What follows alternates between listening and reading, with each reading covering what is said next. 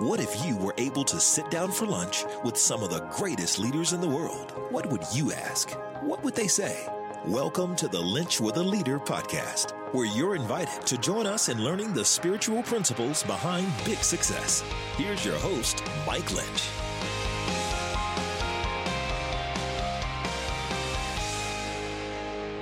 What's it take to be a real winner? Not just winning on a court, not just winning a championship, not just etching your name in record books, but what's it mean to be a real winner?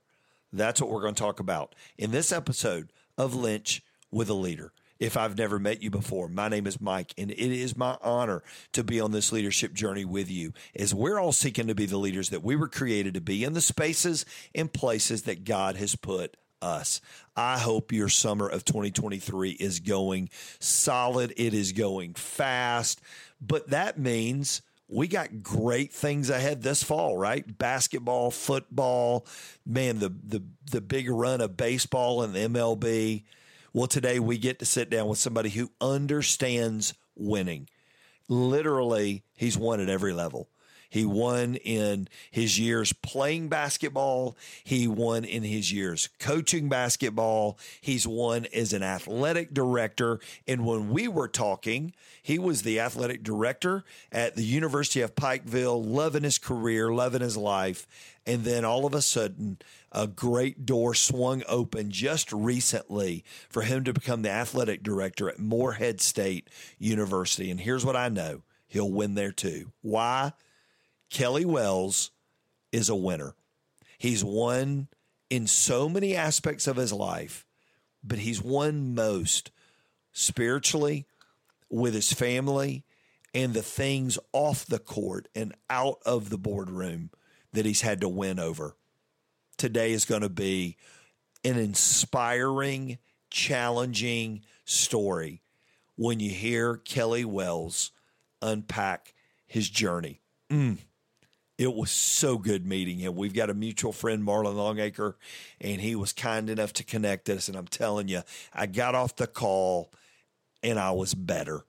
He made me better. So maybe today you need to remember what it means to be a real winner. So I want you to listen up, and I want you to pull up a chair, and I want you to listen in to Kelly Wells, the athletic director at Morehead State University, talk about real winning. Well, Coach Wells, thank you so much for joining me on this episode of Lynch with a Leader. It is an honor to have you.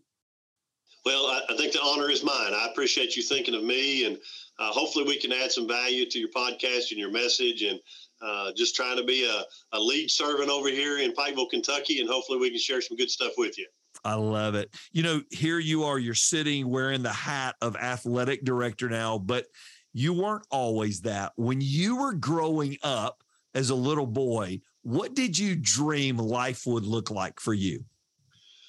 Well, I was basketball through and through. So my father was a college basketball coach, coached women's basketball at Morehead State. And so I learned to play with the ladies. They taught me everything that I knew basketball-wise, and was in the gym, was in the office. I was part of the staff and went on the road trip. So I never thought basketball would end for me in any facet. So I just thought I'd keep playing until I got done playing. And after that, I'd figure it out. And that ended up coming to a little bit of a quick halt. And I knew influence and I knew basketball were the two things I loved to do, and kind of led me into the coaching realm, which I never thought I would get out of that. And then, of course, moved into the athletic director role here at the university, and have really loved that. It's unique, it's different, and I'm kind of adjusting to that piece. But it's been an amazing career path for me over the time that I've had opportunity.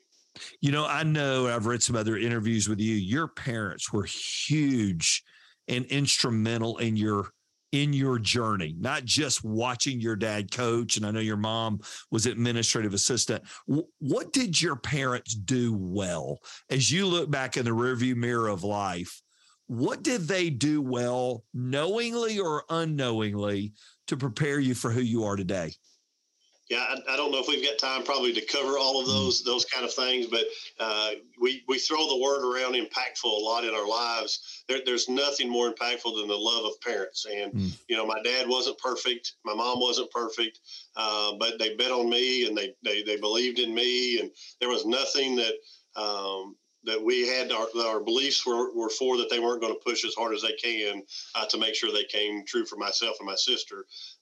It's been devastating not having them in our lives, but I also know that I'll get to be with them again someday, and we'll enjoy that time. But I try to carry on that tradition, and we talk to our people all the time about our brand. I think the greatest thing my parents gave me was my last name, and I guard it. I protect it. I try to represent it the right way, and I hope they're shining down and very proud of their son, and I miss them every minute.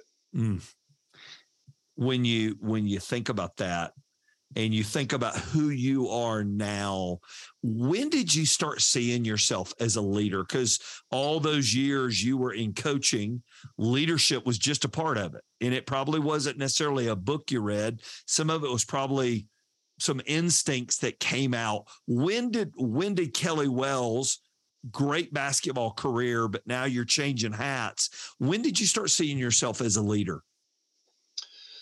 Well, I think as a growing up as a Christian and growing up as a very motivated athlete, a very motivated student, I think you just genuinely have leadership skills because you learn to tell people no. You learn to stand on your beliefs. You learn to take the path that you want versus the path everybody else chooses. So I think you develop some of those leadership skills as you're growing. My father and mother encouraged me to be involved in as many activities as I could get involved with that were around healthy, good people. Yep. And I tried to flourish in those kind of roles. And I knew probably early on that I would be involved in some type of leadership. I don't think you can be good at sport if you don't have leadership qualities, even as a player. I can tell you something and not hurt your feelings, or tell you something to hurt your feelings. You've got to figure that communication system out. So I think athletics teaches us, and I hope I don't hurt anybody's feelings, teaches everything that you need to know as a man or a woman coming into society. I think coaching done right teaches those things. I learned to pray from my high school, my freshman basketball coach. He was very involved in what we did. They encouraged us to go to youth group.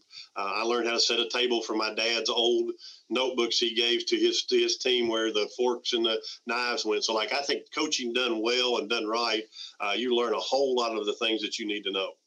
So your faith has always been a part of your journey. When did it begin to grow in you, and when did it become yours? Was that something that happened when you were a little boy, or was that a high school thing, college thing? When did you really take up ownership of it being your faith?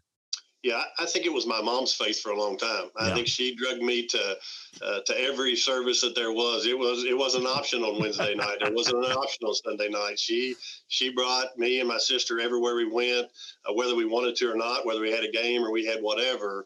And I think she put that power of positivity into ourselves just manually. She made that be a part of it. I don't think I truly took it ownership as it being mine until I had some tough life stuff happen. So I was always felt like a good person. I tried to do the right things, and I tried to lead a life of good works. As we know, that doesn't get us to heaven, but certainly a big part of spreading the message of the gospel. And I think the best thing for me, while it was tough, was going through some very tragic times and some very hard times with my health and losing my career, and going through some I had 2 kidney transplants that really affected my entire life, and to seeing the power of God putting people in our lives strategically to help us get to those missions. I think that's when the ownership to me came over, and it wasn't just a thing. I just tried to be a good guy.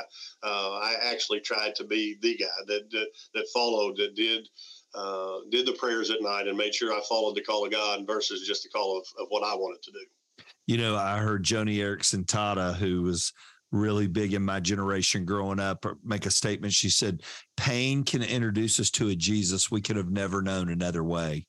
So those years of adversity, I'm glad you went there. When you went through the kidney transplants, what did it do for Kelly Wells that no book could teach you, no speaker could encourage you with? What did that valley, probably would be a good term for it, for you? What did it do to change you? Well, I say this all the time. I think the hardest message we have as Christians is to get people to understand what faith looks like. You know, while I can say that, man, I have faith that this job's going to work out, and I have faith that my marriage is going to work out. When you're faced with a scenario where you have zero control, and when I say zero, I mean absolutely zero control of the scenario, it's amazing the faith that you have develop. So when I'm sitting in a room all alone, there's no one else to look at. There's no one to ask help for, to lean on. And you've seen the old cell phone commercials that say, "Can you hear me now?"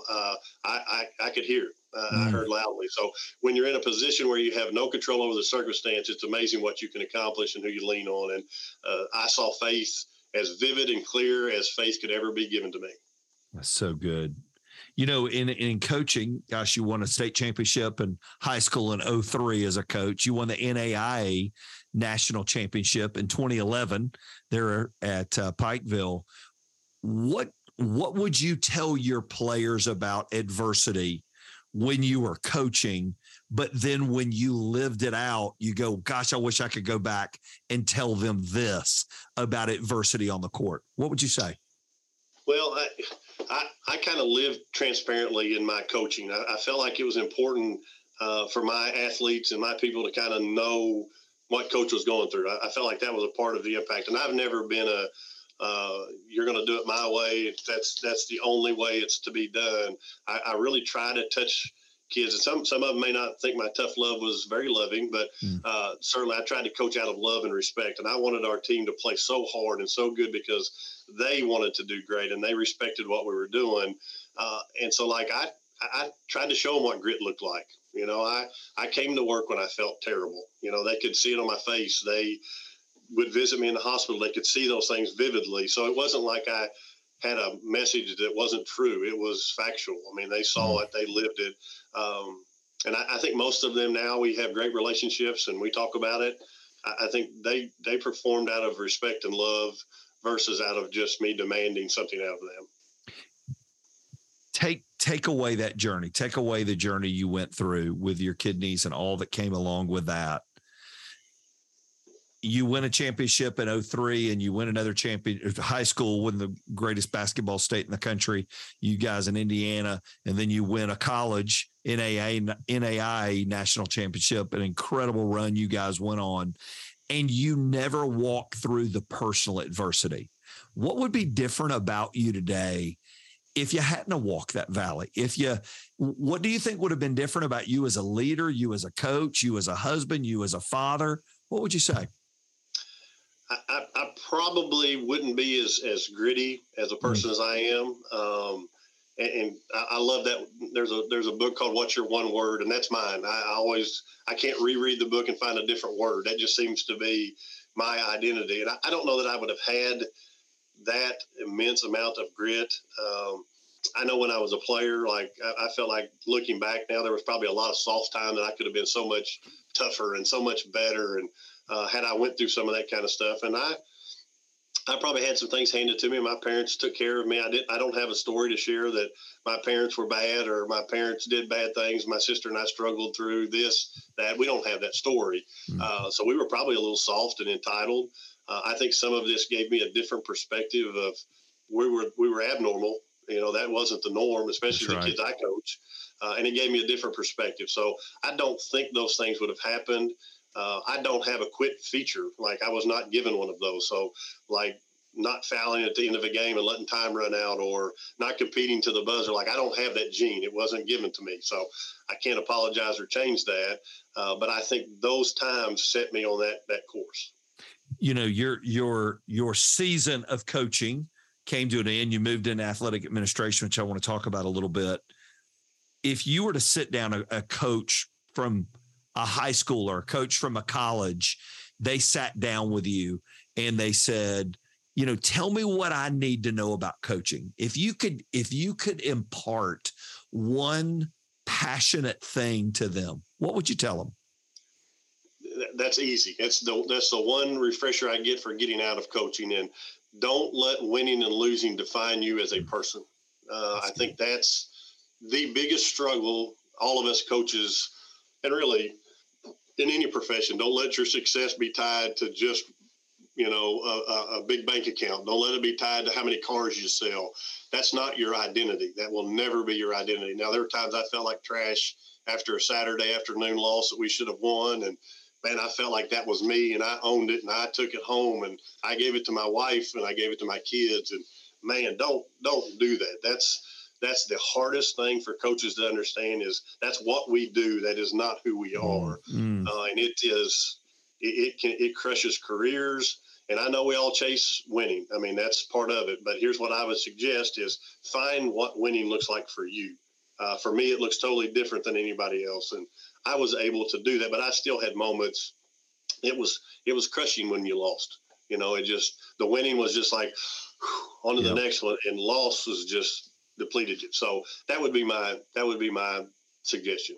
What were some of the things you put into place in your life to not let that get its stranglehold on you? That it takes the good of what you're wanting to do and makes it a burden. What were some of the things you put into place in your life to help you in that? Well, I think I heard it this weekend on Sunday. It's not about your title. It's about your tasks at hand. So if I'm only playing and coaching because I want to win or win ball games, I don't need to be a coach anyway. That's the wrong perspective. So the tasks are still the task, whether we won that game or we lost that game. And there's nobody puts a finish line for a coach. Like, here's your finish line. This is where you get it. That's got it. You stop and you go. It's constant movement, constant growth. So perspective is one to understand. I've always been around supportive people. My bosses, every place that I've ever been, have been extremely supportive. And just frankly, winning is just a byproduct of doing a whole lot of other things really good. It's not about just showing up to win. So I think putting some of those in there, I think your faith is incredibly important.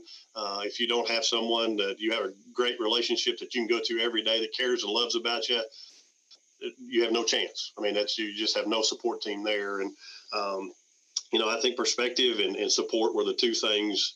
And really just getting over myself probably a little bit. I'm not that important. Nobody gives a rip if I lose every game I ever play. Who do I think I am for thinking that guy cares? That's right. So I think some humbleness and servanthood, and understand that my job, my task there is to be a servant of these young kids. It's not about, they didn't come out not trying to win or being a robot. So I felt like letting some of that guard down helped me a ton. So you move in the athletic director world, but that competitive fire doesn't go away. That will and that drive but it's measured very, very differently. How do you challenge yourself to not get flat? How do you keep yourself in a growth mindset, which I've heard you talk about before, where you're always wanting to be better and always want to be growing? How do you do that? What are some things you put in your life to keep you from settling? Yeah, I don't think I own that quality. So settling for me is not ever an option. I think some of that's my upbringing, probably. I think there's certain characteristics we all have as a person that we genuinely just have. It's not something you can develop. I've been blessed to have those, or cursed. I don't know which one that is some days. But I think your outlook is incredibly important. I have just a philosophy of personal growth. Like, I want to get better. Like, I want to read my Bible. I want to read literature. I want to, and I'll be transparent to this too, for those out there that may suffer from this same thing. Like, I don't love to read. Like, that's not my MO. I'm not a person that says just enjoyment, I want to stand and read. I absolutely know the value of reading, and I absolutely know how impactful it is in my life. So there are times in our lives where things are tough and you have to just get through them. And, for me, reading is one of them. I know the impact, so I do read, and I force myself to read. And once I do it, I feel so much better, and it just enlightens me, and I can immediately feel the impact. So I know the importance of it. So there may be other people struggling with that too. If it's something you need in your life, it may not come easy. That's right. That's where the grittiness comes, and you have to really, really find time. And we can all make the excuse of being busy. We don't have time to do this. We don't have time to do that. We got to put the big rocks in first. Yeah. Basically, readers are leaders. who is somebody that you read, take outside the Bible, who is somebody you read, you're like, man, I love getting my hands on their stuff because it always stretches me. It always challenged me. Any authors out there that have just sort of, they got the kick for you? Yeah, I'm a big John Gordon guy. I don't know how to say it. I'm relatively positive all the time. Is that a double standard? Relatively positive all the time. But I feel like I really want that to be who I am. You know, if people come in my office and I'm a person they don't want to be around, I would be regretful of that. If I walked in the hallway and they turned and walked the other way, or I was in a gym and somebody didn't want to say hello, or I was on the street, I was at church, that's not who I want to be. I want to wear a smile. So John brings a lot of that out into me and reinforces some of my behaviors. I think that's for me, fills my cup.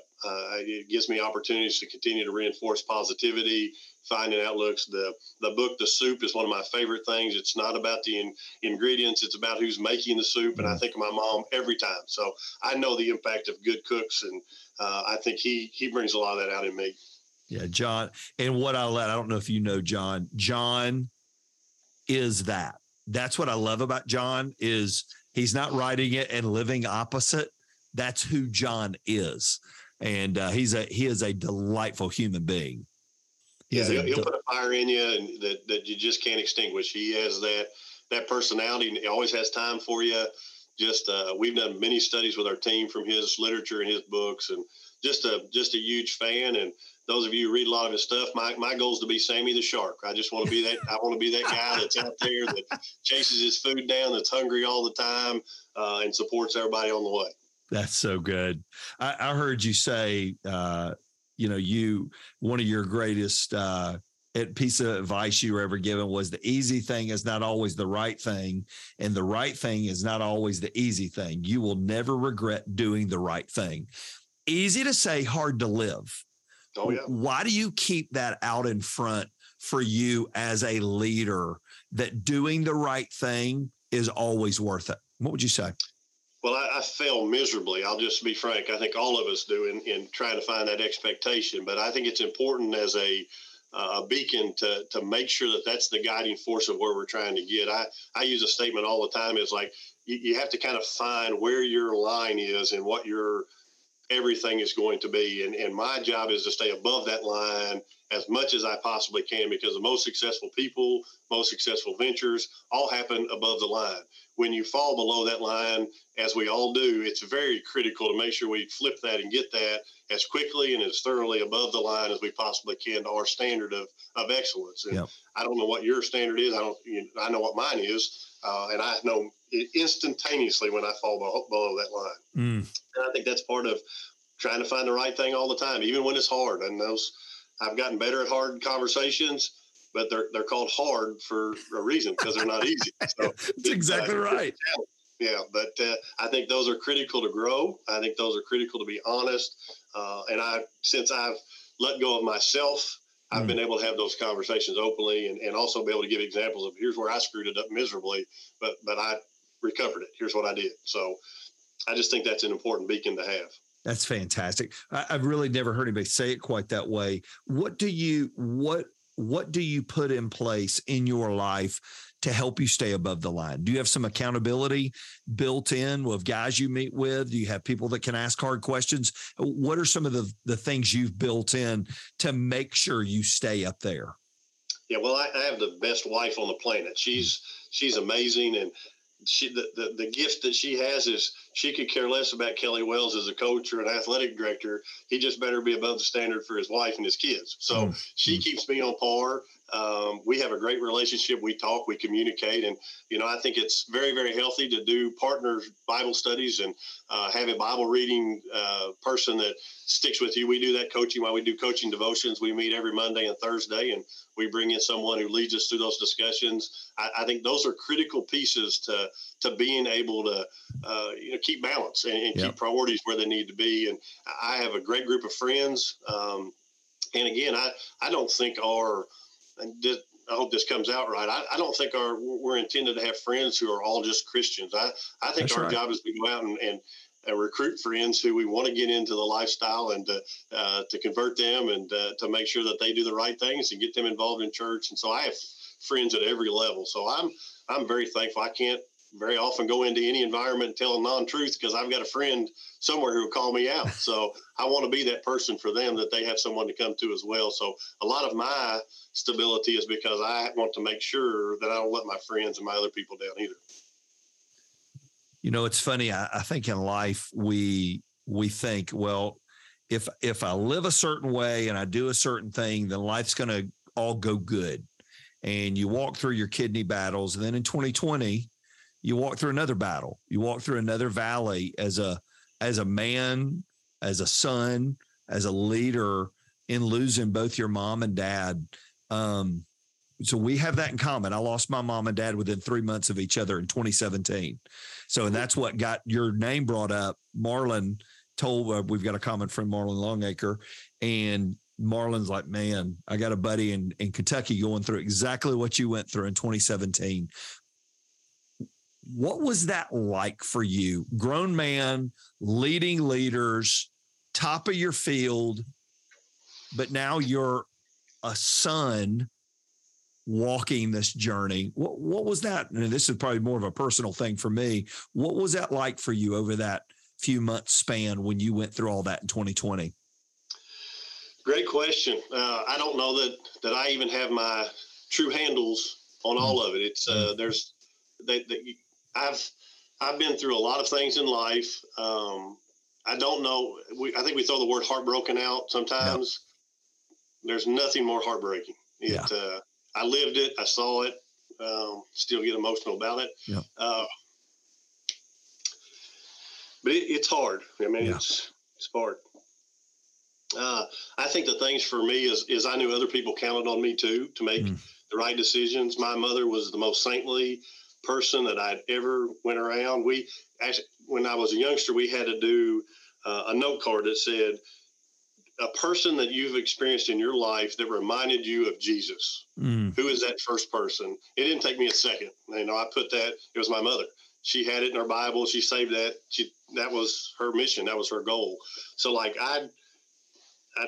she was my spiritual leader for my entire life. She was my all in all. So I went to her for everything. And my father was my personal person. And not that he wasn't a great man. He was an outstanding man and got his life right finally at the last couple of years of his life and got saved. And I know he and Mom are in heaven, and it's the greatest victory ever. But he was my dude. I mean, he was my dude. Yeah. It's funny. I remember I was 48, I think, when Mom and Dad passed, and my sister's 9 years older than me. My brother's 11 years older than me. And we were standing in their driveway at their house. And I remember my sister, we're all grown people. We've all been gone for years, and standing there going, we're orphans. And I thought, now that is the weirdest thought I've ever had in my life. You know, as you think about them and you live out, because you're like me. I mean, they're so integral in who you are today. What do you hope they say about you? What do you hope that you can do that your parents go, that's what we raised him for? What would you say? Well, I hope I'm doing that. I hope I'm a great father. I think both of my son, my Mason, and my daughter Kaylee have a permanent person that they value and trust and love and know unequivocally that they've got a person on their team and their side. They would be super proud of the relationship my wife and I have. I think that was critically important for them. But first and foremost, I think they would be thankful that I lead with Jesus first and not in the back. So it's easy to do, and we all have jobs and we all are busy. But like I try to tell people all the time, like I can't come to work and just take my skin off. You know, it comes with me. It's not like a jacket. It's not. For me, it's not something that I can just throw in the backseat of the car and be done with it. It's part of me. It's my DNA, and I'm proud of that. I'm thankful that I've worked at universities and high schools and places that I didn't have to be ashamed of who I was, and I didn't care who came in my locker room, and I didn't care who came to my practice, and I didn't care to lead the team in prayer after the game and at supper and wherever we were, and not everybody has that luxury and that opportunity. So I never was the person to force it on anyone, but I felt like it was a whole lot like a history class. Like, why don't you learn and listen a little bit today, and it might just attach to you, and just give it an opportunity. I'm not pushing anything on you, and it's been great. I think it's built relationships. It didn't put up a bridge where people wouldn't let me in the door, but I was never afraid of announcing who Kelly Wells was. I wasn't going to do that. You know, the Bible says in the book of Acts, David served his purpose in his generation, and then he was done. What do you think's the purpose Kelly Wells was created for? When God knit you together in your mom's womb, what do you think you were created to do? Well, I think it wasn't just me, but I think it's all of us, and it's at different levels, and that's to lead people to Jesus and try to give them an opportunity to get to heaven with us. And whatever that looks like for everybody's path, we all have different gifts. Some of us choose to use them, some of them don't. Some of us don't recognize what our gifts are, and I think that's a critical piece as well. So I've been given a platform or an opportunity, however you want to say, to be a servant, to lead in my role. I never try to tell him I'm your boss, I'm your this. I'm a partner. I serve with you, and the students are important to me. My passion just happens to be the college and high school age person. Yep. Not that I don't love adults and things of that nature. I think that's kind of my calling and my mission, to try to understand that, like, life's got a lot of pressures. There's a lot of things that go on. Let me help you navigate. Let me help you get through some of those kind of things and show you the way that works for me. I don't have a bad story, but God gave me this story, and let me share it with you. I was trying to grab a word that captured how I felt talking to Kelly, and I think the word would be inspired. I think his story, his journey, his life, his passion is inspiring, and I think real winning comes from knowing what you're playing for and knowing what you're living for. And I thought Kelly Wells did a phenomenal job helping us unpack that. Boy, I hope you enjoyed that. I hope it's something you'll share with a family member or a friend. You know, the easiest way never to miss an episode on Lynch with a Leader is to be a subscriber. I hope you'll push pause, go subscribe, leave a rating and review, share it with a friend, because we are ramping up for our best fall yet. Woo, we got some good ones coming. Our next episode, we're going to sit down with a new friend of mine, Steve Cuss, and we're going to talk about leadership anxiety and how to manage leadership anxiety. Right after that, we're going to sit down with the #1 customer service guy in the world, Horst Schulze, who we know him from Ritz-Carlton, but man, that guy has made a mark, and we're going to sit down with him in early August and unpack what real customer service and what that means and where the passion for that comes from. We got a great fall in store. Don't miss an episode, because we've got some good ones coming. Once again, thanks for joining today. Now go be the leader God created you to be in the space and place He's put you. Until I see you again, have a great day. Thank you for listening to the Lynch with a Leader podcast with your host, Mike Lynch. If you enjoyed this episode, you can help more people hear it by subscribing and leaving a review wherever you may be listening. For full episode notes and more spiritual leadership resources, visit MikeLynch.com.